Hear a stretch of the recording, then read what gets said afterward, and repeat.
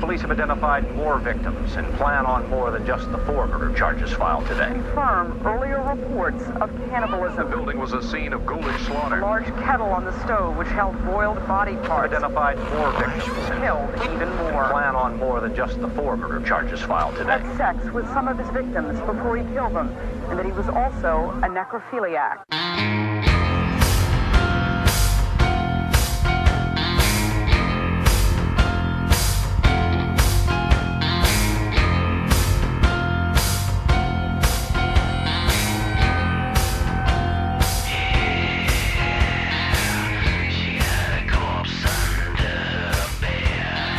Hey, welcome into another episode of the Grinding True Crime Podcast with your host for today, Matty Matt, along with our narrator for today, Hot Fox, and the other host of the show, Gabby. And we are here. We are back. We've been out for a while due to our schedules and other things in our lives. But guess what? We are back. We're doing a late show. It's the latest we've ever done. But we wanted to make sure the fans get something fresh. Before we get into the story, I want to let you guys know where you can find us. You can follow us on our Facebook page, Grinding True Crime, and also our Instagram page, Grinding True Crime Podcast. And if you want to listen to us on the radio or on all your podcast streams, just type in the Grinding True Crime Podcast, and there you can listen to some of our previous recording and current recording as well. As always, when you're listening to our podcast, listeners' discretion is advised. Well, we got all that out the way. Todd Fox, you say you got a quick little story to tell us, brother? Yes, I do. I wonder what's it about. Want to share it to us? Yes, I will. And here we go. Well, it's local. It's a very local story. It's where How local? It's where I currently reside. Oh, good God. Oh. Yeah. It's your neighbors. Uh-oh. Yeah, this has to do with a famous area that we've hiked plenty of times. It's Turnbull Canyon. Get out. Yeah, this is this is an area that is just east of Los Angeles. If you know the freeway system, a major artery is a 605 freeway. Yes, sir. It's just east of that, and also it borders 4 other cities: Hacienda Heights, La Habra, Norwalk, Santa Fe Springs. Just to name it, well, that's 4 that I can name right off the bat. It's a pretty big canyon in an area which is mostly flat land, so that's what makes it stick out. So it's about 6 miles wide. It's right next to Rose Hills Cemetery, which is a very famous cemetery. A lot of famous people buried there: politicians, musicians, celebrities, things of that nature. Okay, all right. Mm-hmm. So that's a brief little aspect of where it's at. So let's get into the history of it real quick, because it's pretty infamous. What this is gonna be a different tell. This is not just one murder case. This is a bunch of weird things that have happened in my backyard over the years, which makes the canyon very infamous. So that's where we're gonna go with this. Oh, you were gonna say Let's something? hear it. Oh no. Okay. I'm interested. You got me glued in. Yes, me too. All right, well, let's go to the beginning. This land, before we start our actual stories, was... I thought you were going to say the land before time. For some reason, man. Hey, for some reason, my bad. It's okay. Little dinosaur. That's part of the infamous too. There's probably dinosaur bones. My bad. Proceed. That's okay. Okay. So this land, before we get started, on the actual stories, accounted for was inhabited by Native Americans, the outer areas of the canyon anyway. Okay. They refused to go into the canyon because, did you go on a hike with me that one time, Matt? Or no, you never went up there? I don't think so. Okay, so you hadn't gone up there, but the canyon is really like steep in the middle, and when you're climbing up, the weather changes. If the sun doesn't hit certain parts of the canyon. So by the Indians' own sayings, that it was referred to as the dark place or the bad land. And so because of the positioning of the canyon, like I said, the sun doesn't hit it, the temperatures drop, they rise eerie. Parts of the canyon people don't want to just go to, even to this day. the Spanish settlers, the good people that they were, they came into the land, and instead of saying, hey, let's share your land, Indians, let's Native Americans, they asked them, hey, what's an area where you guys don't particularly like too much? And they say, we know like the canyon bad place. And then the Spanish settlers are like, yeah, that's where you're going, the bad place. We'll take your You had to. You gotta do the accent. And then with the Spanish settlers, you was white as could be. Yeah, the settlers are, hey now, we're gonna take your orange groves and everything you got around this place, and then you guys go to the Badland. So oh man, I love it. Yeah, so that kind of sucked right off the bat. And then to make matters worse, they were like, you know what, we also want you guys to denounce whatever gods you pray to and become Christians. And the Indians were like, oh no, we have plenty of sun gods and we worship animals. And I'm sounding more Asian, so I apologize. No, I'm saying you sound more Asian. Definitely. I'm not a good Indian. I'm sorry. But anyway, they were trying to convince them, like, hey, you know what? Take on Christianity. And the Indians said no. So they said, well, okay, well, we'll be reasonable and we'll just slaughter you if you don't conform. So, yeah, they took him into the canyon and would hang him. So, wow. Yeah. So the canyon already turned into an even darker place. Wow. Yeah. So now we're gonna move into like the mid 1800s. A guy by the name of Robert Turnbull would come over from Ireland, or Scotland, I'm sorry, and moved to Los Angeles in 1876. In 4 years, he grew his companies from some small loans to a bunch of plantations in Puente Hills and money marketing companies to sell land and a water distribution center. He became rich in just 4 years, and he bought up all kinds of land around Hacienda Heights, which is the neighboring town to the north of Whittier, where this all takes place. So he had two things that he liked to do besides money, making money. And what's a thing that another stereotype that Scottish people like to do? Drink. Yes. Yeah. The pubs. Yes, he frequented the pubs or local establishments quite heavily. Oh man. Yeah, he was making a lot of money and he was drinking a ton. These two settlers that were Quakers, they kept asking him to buy the land. They wanted the canyon. They said the canyon's beautiful. So for 2 years, they kept talking this dude up, and they kept offering him more and more money. And he kept telling them, no, no, no. So finally, he said, okay, after they gave him $30,000, which is a lot for 1887. Heck yeah. Yeah. So a year later, on one of his usual nights out, he gets drunk and fights a man, and he falls off his horse.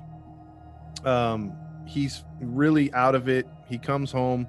He sleeps for about a day, Robert Turnbull being the guy, the owner. Mm-hmm. And he winds up going to the police the next day saying, I was beaten up. You know, I just remembered I was jumped. You know, they beat me up. I was attacked. The police filed a report. He came back home. And as he came back home, he took his maidservant's dress, put it on, put her Sunday hat on and her shoes, and said, I'm going for a walk. And okay. Yeah, so he began to walk from town, which is now where the 605 is, westward, where now the LA River is, and he went missing. And so 2 days later, some kids playing around the area found his body in the LA River, which is now the LA River. Wow. Yeah. And he was found in the river with they actually did an autopsy on him because he was an important rich guy. And they found that he had a blood clot in his head with head trauma. So do you guys think, because it was officially ruled an unsolved murder, they called it a murder, they think someone threw him in there.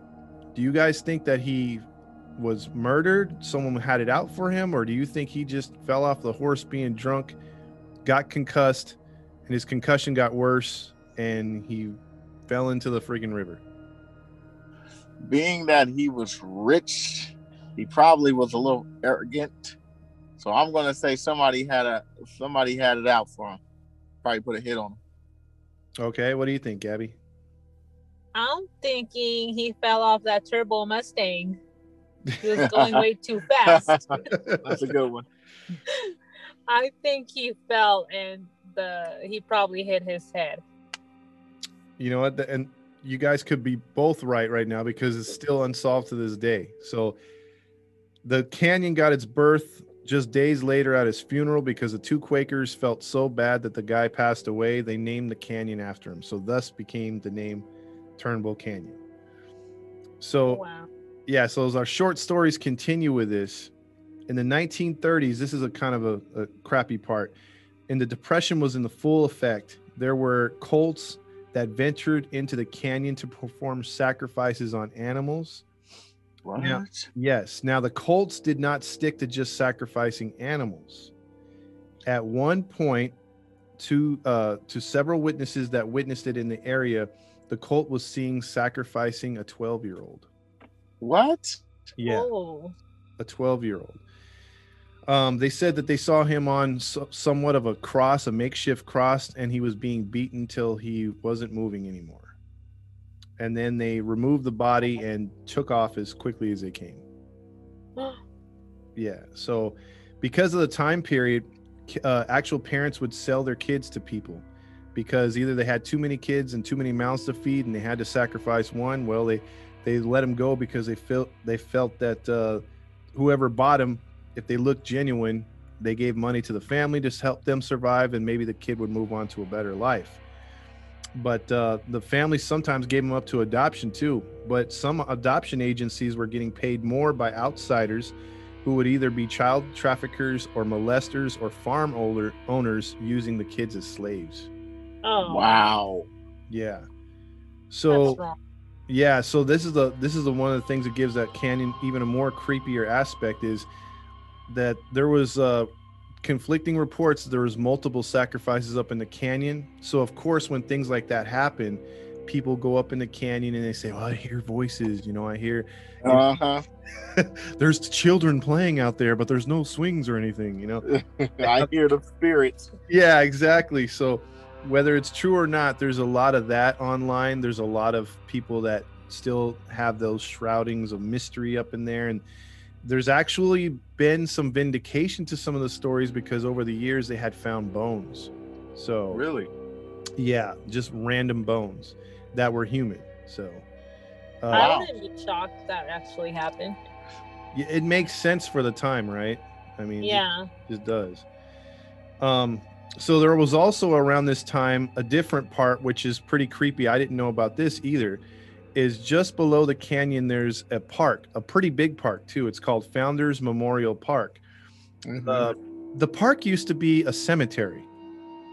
And the problem is, it was around the 1800s to early 1900s when the Depression came. They stopped upgrading the cemetery. So what happened was they moved all the cemetery to Rose Hills, and they wanted to make a big city park for downtown Whittier. They did that, but the city planners said that, we're going to take the bodies and remove the headstones and move them over to Rose Hills. Problem is, nobody witnessed them moving any bodies except moving the headstones. So, wow. So the bodies are still under that park. Approximately 2,000 bodies are under that park. Wow. That's wrong. That How are is people going to go find their family? Exactly. Or their great-great-grandpappy or something is buried under everybody right there. And kids are playing on top of them and stuff. So, yeah, that's another part of Whittier. That's you can actually go there, and they do have a plaque memorializing the 2,000 bodies that are under the ground, but they've never tried to retrieve any of them. So, wow. Yeah, and people say there's a fog that only goes over that park, and You know, there's spirits at night if, you know, people don't like being in the park after dark and stuff like that. So, I mean, we know who's out there, and we know the spirits are real, but it wouldn't shock me. yep. So now we move from like creepy stuff to just plain weird, like Final Destination type stuff. There's two quick right. stories. Yeah. So on April 16th, 1952, a twin engine prop plane, flight 416, left New York bound for Los Angeles. The plane had several layovers on the way. It had 26 passengers, 3 crew members, a total of 29 people. They had a layover in Chicago and a layover in Kansas City. When it left Kansas City, a thunderstorm forced them down in Texas to land again. Once the storm cleared, again the flight departed. Captain Lewis Powell was a very respected pilot, but he had just suffered a stroke 2 months earlier and was recommended not to fly for 6 months. So the airline said, "You know what? You're good to go." So, they cleared him, and the flight took off as they were headed for California.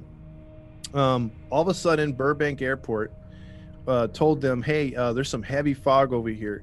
We're going to reroute you from Burbank to Los Angeles International Airport, LAX."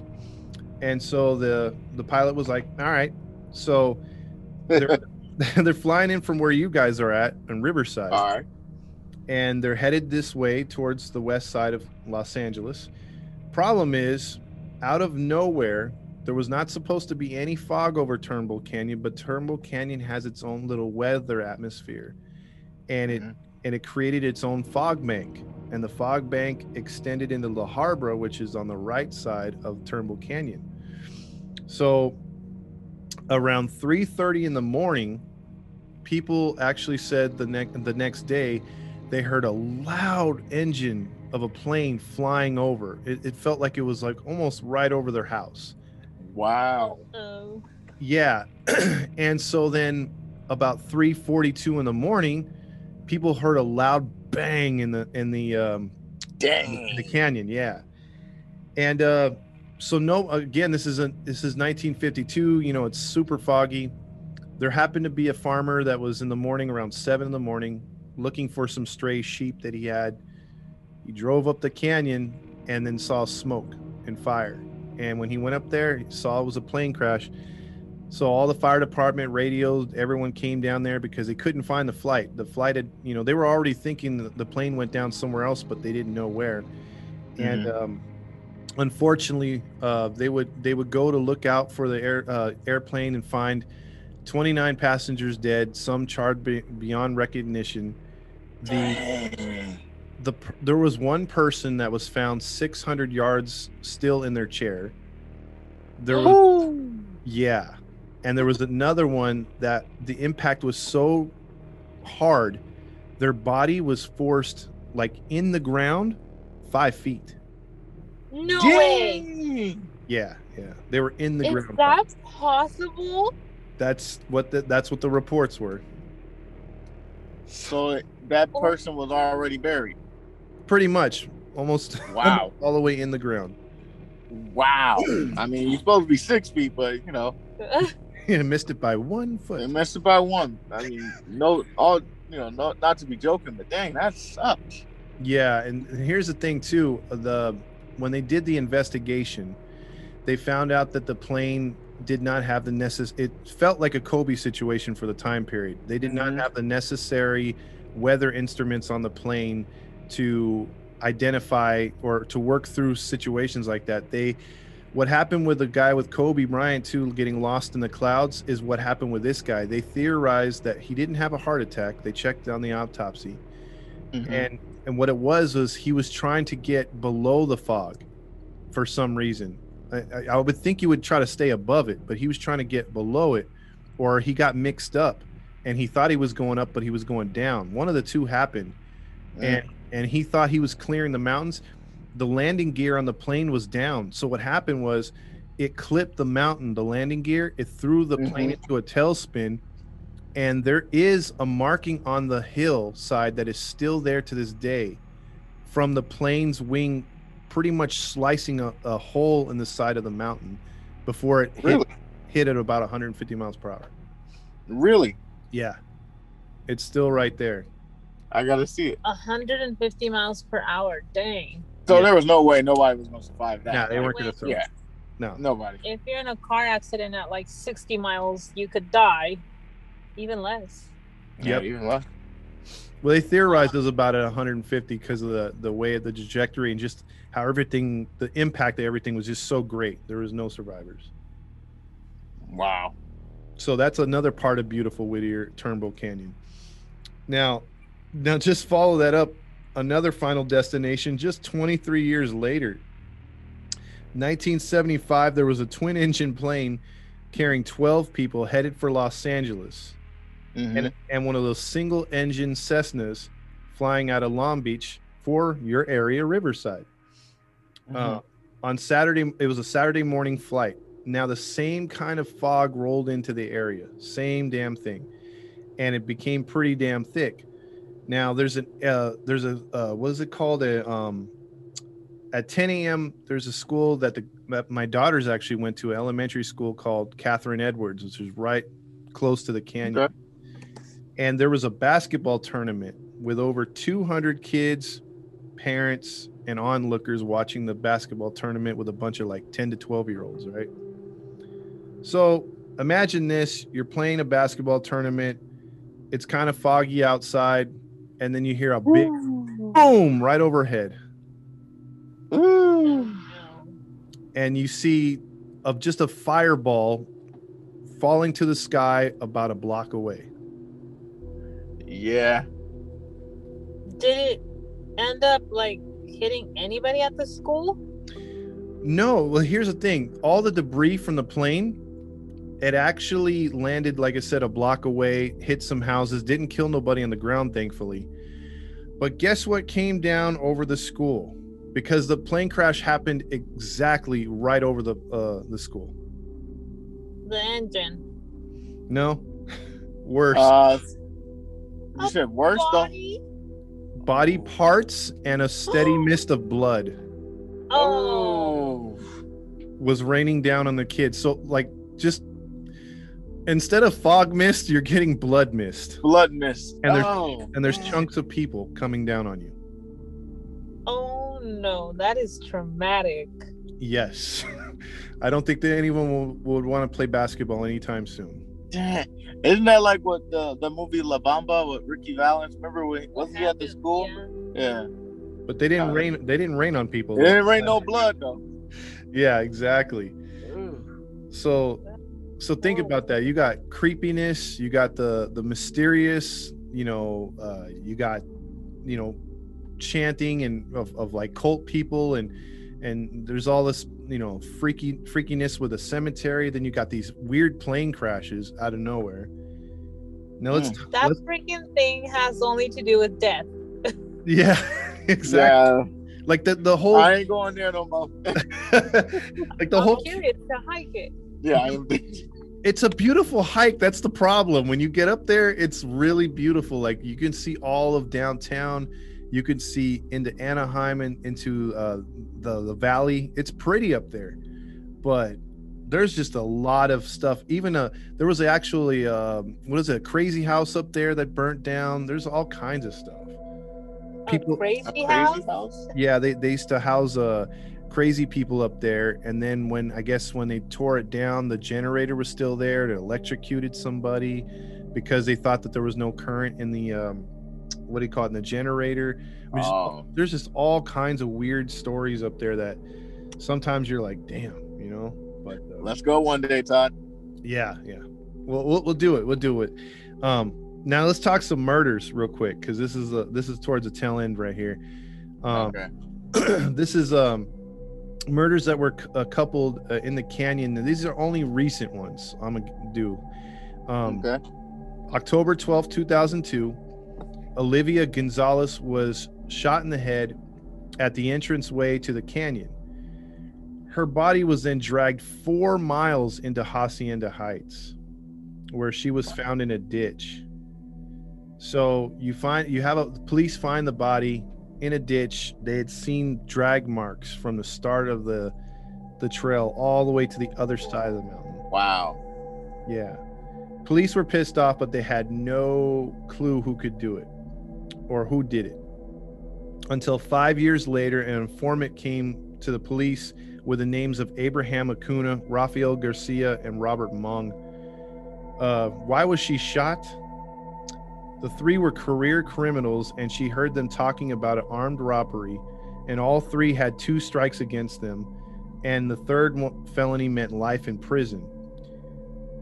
They all thought that she was talking to someone and trying to implicate them or extort them, and she wasn't. So she was innocently killed for no reason. Wow. Yep. Jerks. Yep. The 3 were caught. Freaking bastards. Yeah, that sucks. I mean, an innocent person dying. She was only 17 years old. Dang. Yeah. I wonder who the informant was. It had to be somebody they knew. It doesn't say, but you're probably right. It was someone they probably talked about it to, and then he wound up doing the right thing. But the 3 were caught and received life without no parole. So that's where they were. Well, of course, that was their third strike. yeah, exactly. It's like, I'm gonna kill you because I don't want a third strike, but if I get caught, yeah. Yeah, that was pretty dreadful right there. And then here's another one though, which is gonna blow your mind. Okay. So this is in Whittier. They're having a house party. This one happened on August 4th, 2009. Christina Martinez was 20 years old, the mother of a 1-year-old boy. She was hanging out with her boyfriend, 2 of her close friends, and one of their friends. And they decided, hey, you know what? Her boyfriend's gonna stay, DJ the party. She wanted to hang out with her friends because her guy friends are like who she grew up with and everything. She's like, all right. They want to go smoke some weed, by the beach. They said they're going to drive out to the beach. So she was hanging out with Vince, Jose, and her friend Mike, all whom she trusted. She decided to go with them, and as they left, they got in the car and started heading towards the beach, but then they made a left turn, and they went up Philadelphia, and they started heading towards Turnbull Canyon. So, yeah, so she started to ask them, hey, where are we going? I mean, why aren't we going to the beach? Nobody said anything. Then she said, no. Yeah, then she said, hey, seriously, where are we going? Like, you guys are starting to freak me out. Like 2 minutes later. Then all she remembers hearing at the time was Mike saying, which was her good friend, tie her up. And so they tied her up, and they went into the canyon where, what do you think happened? Of course, they raped her. They raped her. No. Oh. What? Yeah. It sounded like the way it seemed, she was able to describe what happened. So she should be, I'm assuming she's still alive. So I'm going to say the tables were turned and they tragically fell somewhere. Oh, I wish. But let's see what happens right here. Okay, so I'm off. Yeah. So Mike actually orders them to carry her into the canyon. What brought this on?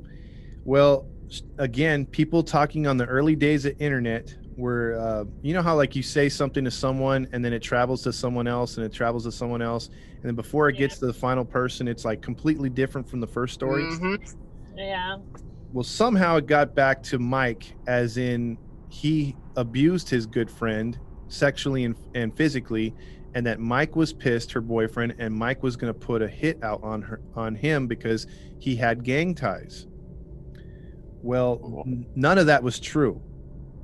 So Mike went in there trying to get retribution on his friend Christina for, he thought, spewing lies. So he felt the best way to do it would be to take her into the canyon where it's pitch black, and with his 2 friends start to beat the crap out of her with anything they could find on the ground, meaning rocks, sticks, a bat. They just began to pummel her. Dang. Then they took 2 needles full of insulin and injected it in her neck twice. Ooh. Yes. She began to get super hot and struggled to breathe and foaming at the mouth in a bit. She still was kicking and screaming and trying to get away. They began to beat her some more to where she knocked out.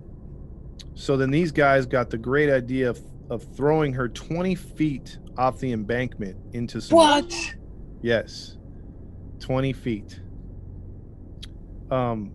She wasn't dead.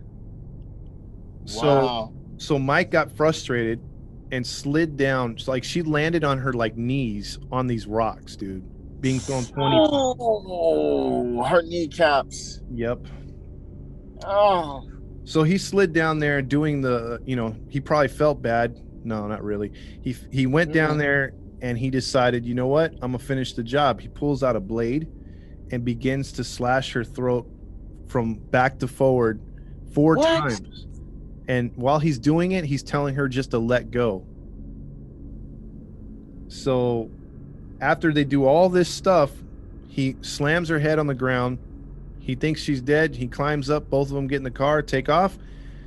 Superwoman gets up, takes off her shirt, wraps it around her neck, stops the bleeding, climbs up the hill, battered, beaten, legs all tore up, walks a half mile out of the canyon to a 90-year-old's house, which is at the base of the canyon, and she's able to call 911, and she gets the help, and she survives. That is horrible. Wow. Yes. Wow. That your friends did that. Yep. The fact that she survived that, though. Jesus. Yep.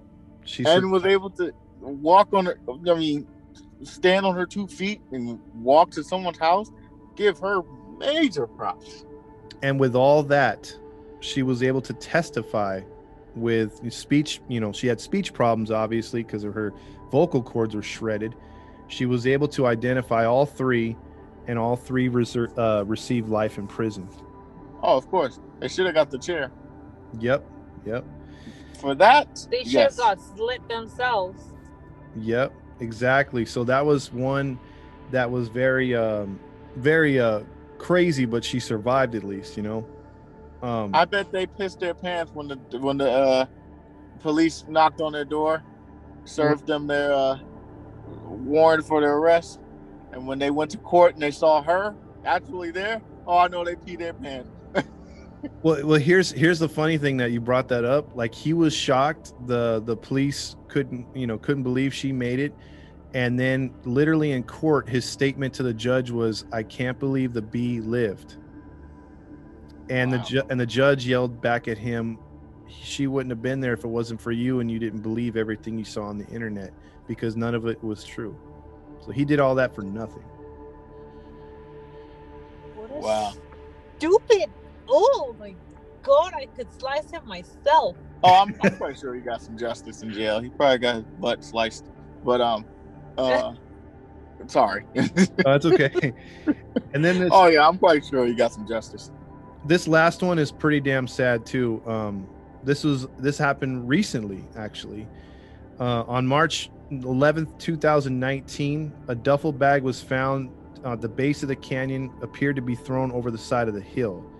A worker opened the bag and he found a badly beaten little girl inside the bag. The sheriffs were super pissed and wanted justice right away. It became national news, and they tried to find the who would do this to the girl and identify her. It actually took them 2 weeks. But they even did a drawing of the little girl, and it said "Future Princess." She was wearing a pink little shirt. But they found out her name was Trinity Love Jones. Once they did some investigating on her parents, they found out that the mom was and the husband or the boyfriend were transients and had did drugs, and they moved from motel to motel. When they were able to find out which motel they were at around the time, it was in Santa Fe Springs, the neighboring city, where they obtained video of the man, Emil, walking out of the hotel with the duffel bag, and Yeah. with the mom, Tequesta Graham. I think I said that right. So in the 2 days before they found the body, which made sense because the body had been had been there for 48 hours, which matched the timeline. They would catch them as they were trying to flee into Mexico once they put their names out there, and they both of course got life in prison. Actually, Emil's up for the death penalty, because they found that the little girl was badly beaten and abused and malnutritioned at the same time. Jesus. The only good thing that came out of this was a GoFundMe was raised by the community and the internet, which donated from all over the world. That they got her a very nice headstone, which is sad to say they had to do that, but they gave her also a funeral, which had over 2,000 people that didn't know the little girl but were saddened by the story, and they paid their respects at Rose Hills. And a college fund was also set up for Whittier College in her name for future students of color. So that's some of the stuff. How old was she? She was only 9 years old. Oh. Yeah. Yep. So that's some of the stories that have happened in that weird canyon that has death, strange events, and some spiritism from what other people have said. Okay. Crazy. So in other words, Todd, be careful when you go there, huh? Yeah. Just be prepared for everything. Who knows? I mean, people have found plenty of bodies up there. It's not just the ones I described. Those are just some of the recent stories. When I say wear a garlic necklace and they Wow, bring your Bible. Garlic. You're not gonna run into vampires. Well, you never know. Count Chocula is up there. Watch out. Man. Oh, man. Chupacabras, Chupacabras. everybody's up there. Chupacabras. Frankenstein. Even Yep. Chewbacca. Chewbacca. Now, if he there, we're going to have a problem. Exactly. Man. That is crazy. That is canyon that canyon should be renamed to Death Canyon. Yes, Valley. it should be. It should be. Good God. Well, there's already Death Valley. That's why Death Canyon. Canyon. Or Canyon of Death. That is insane. Jesus. Yeah, what did you think about that woman though that survived though? Man. Major props. That's a gangster right there, man. Like major props. And like I said, I'm glad she testified against all them fools. I know they were shocked to see her alive, and good for her. Wow, was that a crazy episode? Well, we had to do some editing on this one, so it's just Todd Fox closing this one out. Maddie, Matt, and Gabby will be back next week or later on in the week for another new episode of Grinding True Crime. We hope that you leave a 5-star review, because it really helps us out wherever you find this podcast on. It really helps us move up the charts. We appreciate all your help and your loyalty, and also sticking with us. And for Todd Fox, Maddie, Matt, and Gabby Gab, stay on the grind.